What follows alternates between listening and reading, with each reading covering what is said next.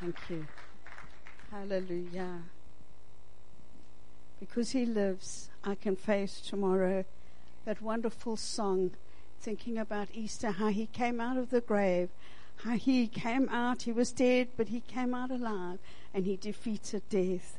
Praise the Lord. It's very encouraging to know how much he loves us and how much he cares for us, and that we can be with him and we can give our lives to him and let him lead our lives.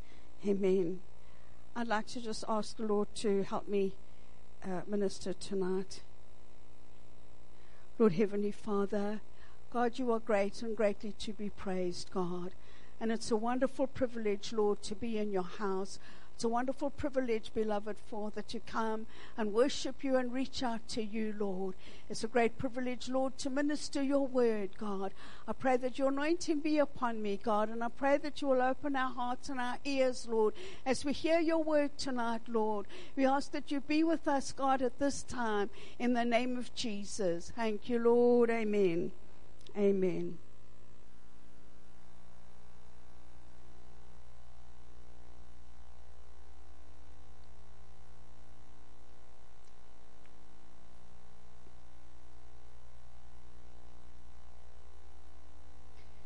I've called this message tonight Footprints. So if you can open your Bibles with me to Psalm 119, verse 105. It's a very well-known and very loved psalm and scripture. 119, 105.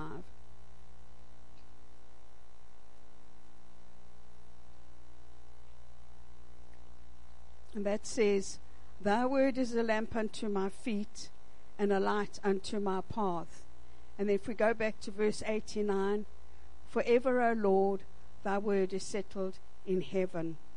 For us, we're very privileged, and many people that know the word of God, it's a great big privilege because it is a light unto our feet, a lamp unto our path.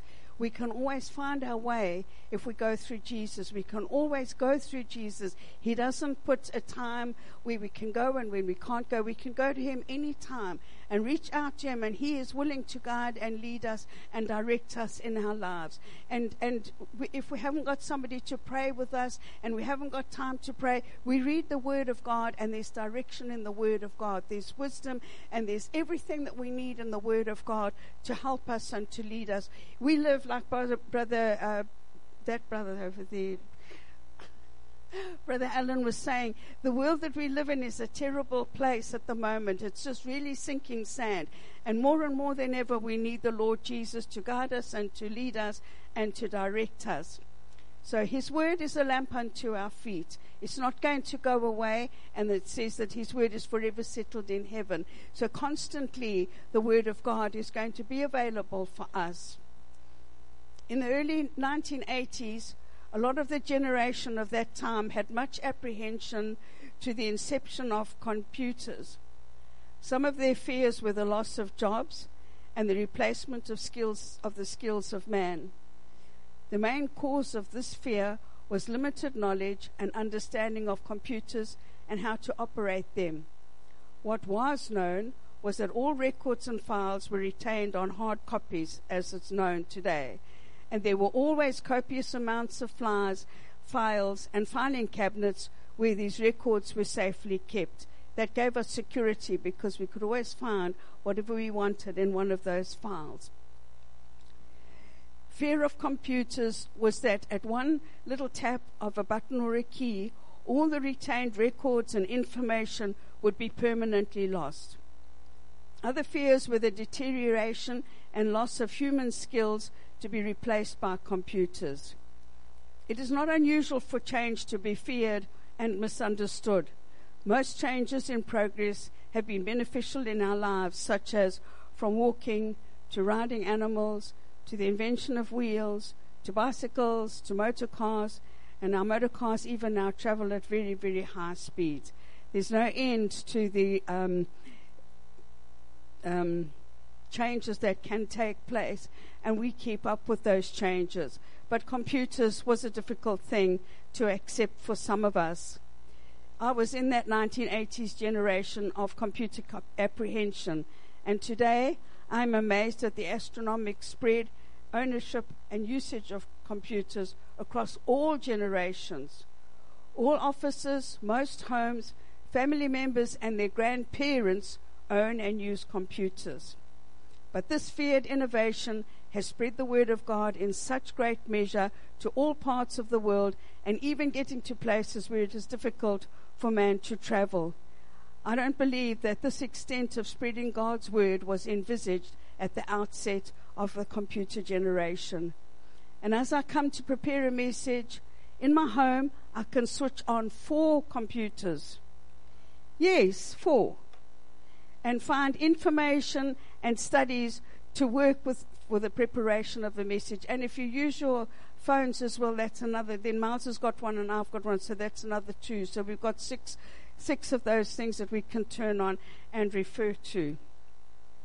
So we have come from apprehension to reliance and dependence. And when there is a malfunction of any description, panic sets in, and there is a need to find a quick solution.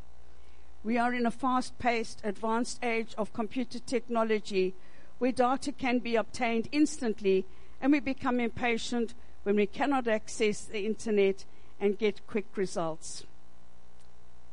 I'm so glad that everything is not done instantly and in a hurry with God. Although there are times when urgency is needed and answers and solutions can come quickly, but always God will adhere to the times and seasons he has put in place. 2 Peter chapter 3 verse 8 and 9 reads, "But beloved, be not ignorant of this one thing, that one day is with the Lord as 1,000 years, and 1,000 years as one day. The Lord is not slack concerning his promise, as some men count slackness, but is long-suffering to usward, not willing that any should perish, but that all should come to repentance." God is gracious, and we are so thankful for his long-suffering toward us and allowing time and helping us to understand that we should and we need to come to repentance. Following in repentance, if we confess our sins, he is faithful and just to forgive our sins and to cleanse us from all unrighteousness. So from the scripture, it is my understanding that after repentance, forgiveness by God is instantaneous. Repentance is a deliberate change of heart and mind when we turn away from sin and wrongdoing and turn to God and his ways. From my own experience, right at the beginning, immediately I confessed my sins and repented. I felt clean, light, and burden-free. And even as we're living for God and we make slip-ups from time to time and make mistakes or do wrong things, we can go to God, confess it to him, and ask him to forgive us. It's not a one-time happening of repentance and the forgiveness of God. It's ongoing. And I'm so grateful for that, because I certainly need that from day to day, day to day, day to day. It's easy for me to slip up and do things that are not pleasing unto the Lord. But I can go to him and ask him to forgive me and turn away from those things, and he will cleanse me. He will forgive and cleanse. Amen. Going back to the subject of computers, the likelihood and hugely feared possibility of man losing the use of his,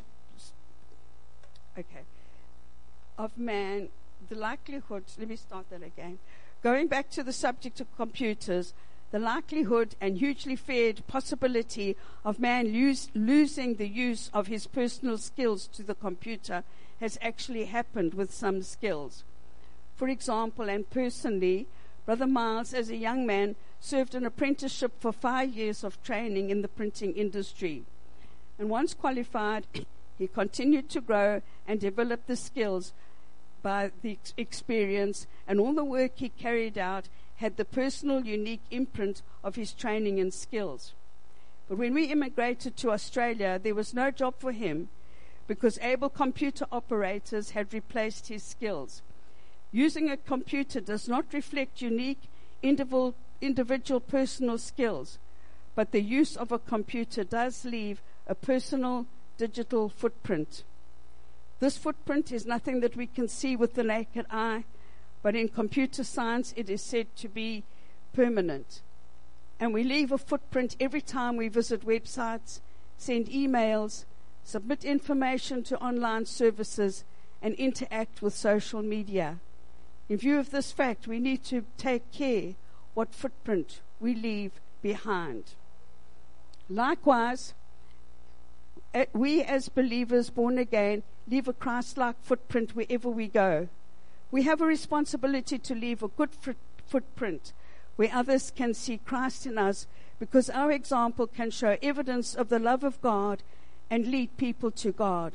There will always be someone, somewhere, who will begin to follow. If we leave a bad footprint, it's not easy to go back to erase it or remove it. The call to discipleship goes out to everyone, everywhere, and is just the same today as it was all those years ago. Jesus says, "And I will make you fishers of men." And hopefully, straight away, when that call comes to us, we will drop our nets and follow him. Amongst the followers, there are potential leaders, and even leaders will follow leaders. And there are responsibilities in both of these roles, to lead and to follow. Leadership is not so much about position, but about influence.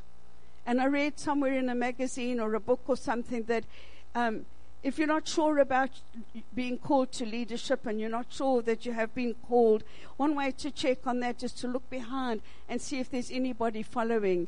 If there's somebody following you, maybe even just one person, that's a confirmation that you are in a leadership role. Amen. And it's the same for all of us. We are leaders when we bring somebody to Christ. We lead them to Christ. Amen. We speak to them, and we give them information, and we bring them to the Lord, and we are leading them to the Lord. And as long as we are serving the Lord and they are serving with us, they are looking to us because we are leaders in their eyes. Many of the disciples became leaders, continuing in the Word of God and following the leadership of Jesus, who is the greatest teacher that ever lived. Jesus left a huge footprint. In the beginning, God raised up leaders to begin and to build the nation of Israel. This was that he would have a people for himself, to whom he would be their God, and they would follow him. He called leaders by speaking to them, and sometimes he gave miraculous, supernatural evidence confirming his calling. These called leaders did not see him at all, even when he spoke to them. All along the way, he instructed them on how to follow him and how to lead his people. He gave Moses his written law for all to know, observe, and follow, but always to continue under leaders. God still calls leaders to lead his people. Moses left a huge footprint. Then, according to God's perfect plan, and at the right time, God was manifest in the flesh. The Word became flesh and dwelt among us, and God was in Christ, reconciling the world to himself.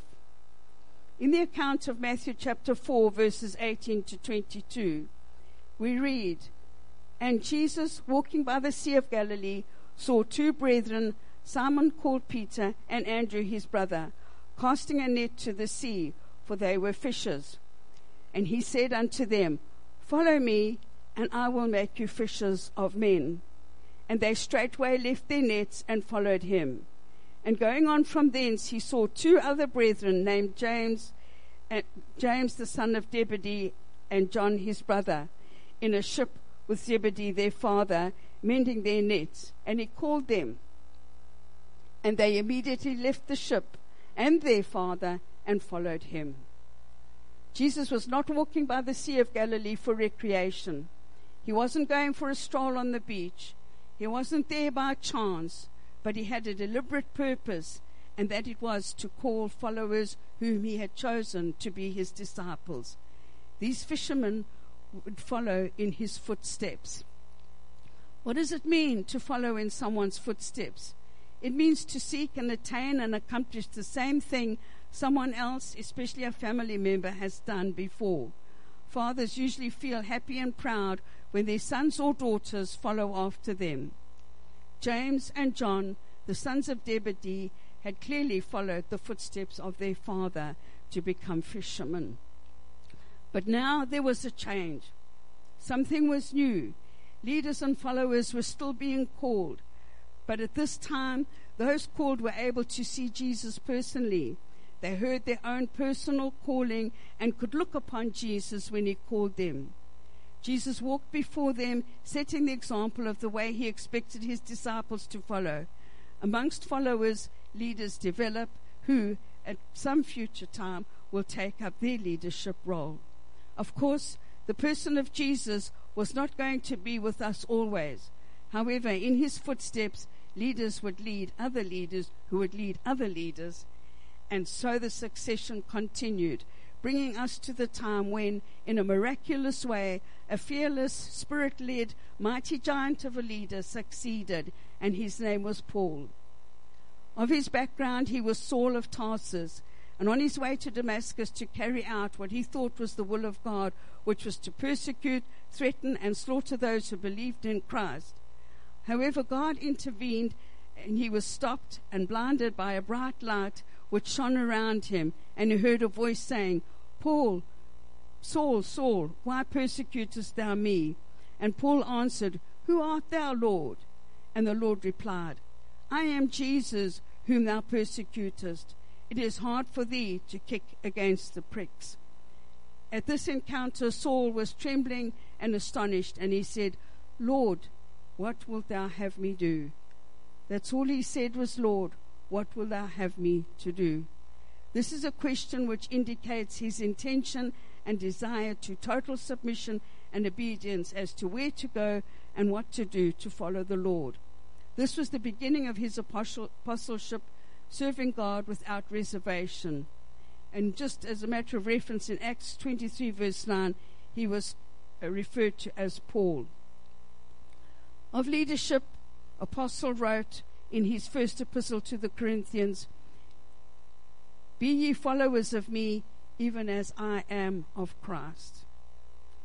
It is probable that this verse could be tacked to the last few verses of chapter 10, where Paul says he would not be offensive to anyone, Jew, Gentile, nor the church of God, to seek to please all men in all things, not seeking his own profit, which means that he acted for the benefit of everyone else and not for his own benefit. His desire always was that they may be saved. Paul did not indulge selfish desires and would do nothing to make it harder for any person to trust God and for people to be saved. This is certainly a great example to follow. He continued serving throughout many hardships, which were much labors, stripes above measure, frequently in prison. 3 times he was beaten with rods, shipwrecked. He spent plenty of time in the sea, keeping himself afloat, perils of robbers, and much more. But he never wavered and remained a faithful minister of Christ. These things did not put him off. He just continued to serve God. The life of Apostle Paul is most definitely an example of true submission to God, and he was certainly qualified to say, Follow me as I follow Christ. Once again, Paul left a huge footprint. He was adamant that he should not be followed if he did not follow the truth. What is the truth? Where do we find the truth? Where do we hear the truth? How does it come to us? The truth and the word of God is not to be altered. So God gives us leaders who pass on the truth. And to this end, God has blessed us with our pastor. He looks out for our souls. He's a very good preacher and teacher. And he will always tell us that we ought to confirm the truth of a message preached against the Bible and not just to take his word. He is leaving his footprint. And I wanted to say that he's leaving a big footprint, but he might find that misrepresented. So he is leaving a footprint. Amen. Many would like to be used of God, but there needs to be certain basics for the spiritual platform. We all see Jesus as the remarkable and spiritual man that he was, but the very essence of his character and power was submission. For us, submission can be a challenging and difficult thing, but once again, our example is Jesus, as he prayed, saying, Father, if thou be willing, remove this cup from me. Nevertheless, not my will, but thine be done. Matthew wrote, even as the Son of Man came not to be ministered unto, but to minister, and to give his life a ransom for many. The extent of the submission of Jesus went all the way to the cross. Jesus laid down his life. He had the power to lay it down, and he had the power to take it up again, but he chose to lay it down. Submission is required of all of us, and with Jesus as our example, how can we do anything less? The Bible says it this way. Then said Jesus unto his disciples, if any man will come after me, let him deny himself and take up his cross and follow me. When we follow Jesus, we're going to have to take up a cross. We are going to have to submit ourselves. We're going to have to be obedient. We're going to have to follow him. We're going to have to look to him for our decisions and for our lives. We're going to have to look to him for his word and for the truth. And we're going to have to pick up that cross and follow him. Submission is quietly choosing to let another be in control. We are to submit to the Lord in all things, and in so doing, we submit to pastor, to elders and leaders in Christ, and of course to all the authorities of the land. In our lives and along the way, we will and do come to a fork in the road, a junction where one road becomes two, going in different directions. It is time to make a choice. A decision has to be made which way to go. And all the probabilities and the possibilities need to be considered. Only one choice can be made. And what standard of judgment or criteria is used at such a time as that? A current saying that is widely used is WWJD. WWJD. What would Jesus do? When we come to a crossroad, we come to a fork in the road and we don't know what to do. That's a good thing to stand by. What would Jesus do? And such a good guide that would help us when we come to make those decisions. And even though we love God and we give our all to him and we serve him and we attend church regularly and worship him and read the word, we still face decisions in life that we need to make. We still find direction in front of us where we need to make a choice. And we need to ask the Lord to take us through those decisions and to guide us and lead us. For example, we look at the account of Abraham and Lot. This could have been a literal fork in the road, but it certainly was time for a profound choice and a decision to be made. Abraham suggested that he and Lot separate and go different ways because they had much livestock and insufficient pasture. Because of this, there was strife between the herdsmen trying to find feed for the livestock. The land stretched out before them, and as we know, Abraham gave Lot the choice of the way to go and the way to take. And Abraham and his family and his livestock would go in the opposite direction after Lot had made his choice.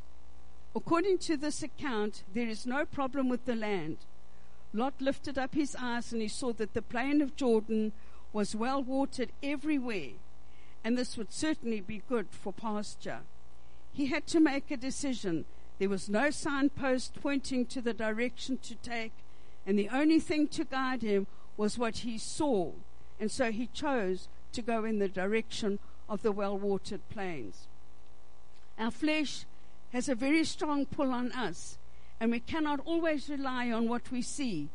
The Bible gives a lovely picture of the plains of Jordan, well-watered everywhere, even as a garden of the Lord. It certainly looked favorable and the right way to go. The problem was, Lot took that direction and he pitched his tent facing towards Sodom, a very sinful place. There was a political struggle going on between the kings of the east and the kings of Sodom, and Lot got caught up in the battles and he was captured. It took the lengthy intercession of Abraham to God for Lot and his family to be delivered from that place. Unfortunately, out of the way of Sodom, by the hand of angels, his wife made another decision, and she chose to look back after they'd been told not to look back. And as you know, she was turned into a pillar of salt. And after they left Sodom, God destroyed Sodom. Lot got out just in time, but only by the grace and the mercy of God. Could I ask you, Sister Satenka, please, to the piano. Jesus taught that our lives can take one of two ways. One way is the broad way, and the other the narrow way. Matthew 7:13 says, "Enter in at the straight gate, for wide is the gate, and broad is the way that leads to destruction, and many there be which go in thereat. Because strait is the gate, and narrow is the way which leadeth unto life, and few there be that find it." From time to time, it is good for us to look back and remember the time when we first knew and recognized that we were sinners. The time when we surrendered all to Jesus, asked Him to forgive us. We dropped our nets, we left behind close family, and we picked up our cross to follow Him.